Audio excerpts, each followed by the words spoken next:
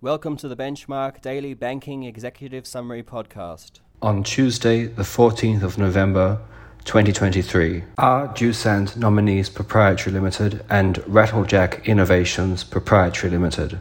Full Court of the Federal Court of Australia. Mining Industry Safety Product did not infringe the appellant's patent, and the appellant's patent was invalid. Hoyne and Attorney General, New South Wales, No. 2. Court of Appeal of New South Wales.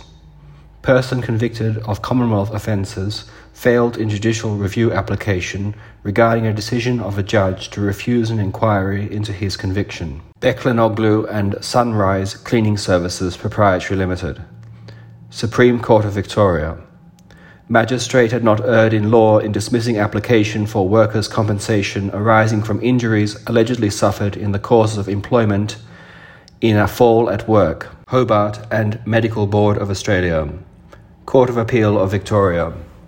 Doctor whose registration was suspended due to his practice of granting COVID-19 exemptions and misinformation that he spread about COVID-19 failed in application for judicial review of the decision to suspend his registration. Thank you for listening.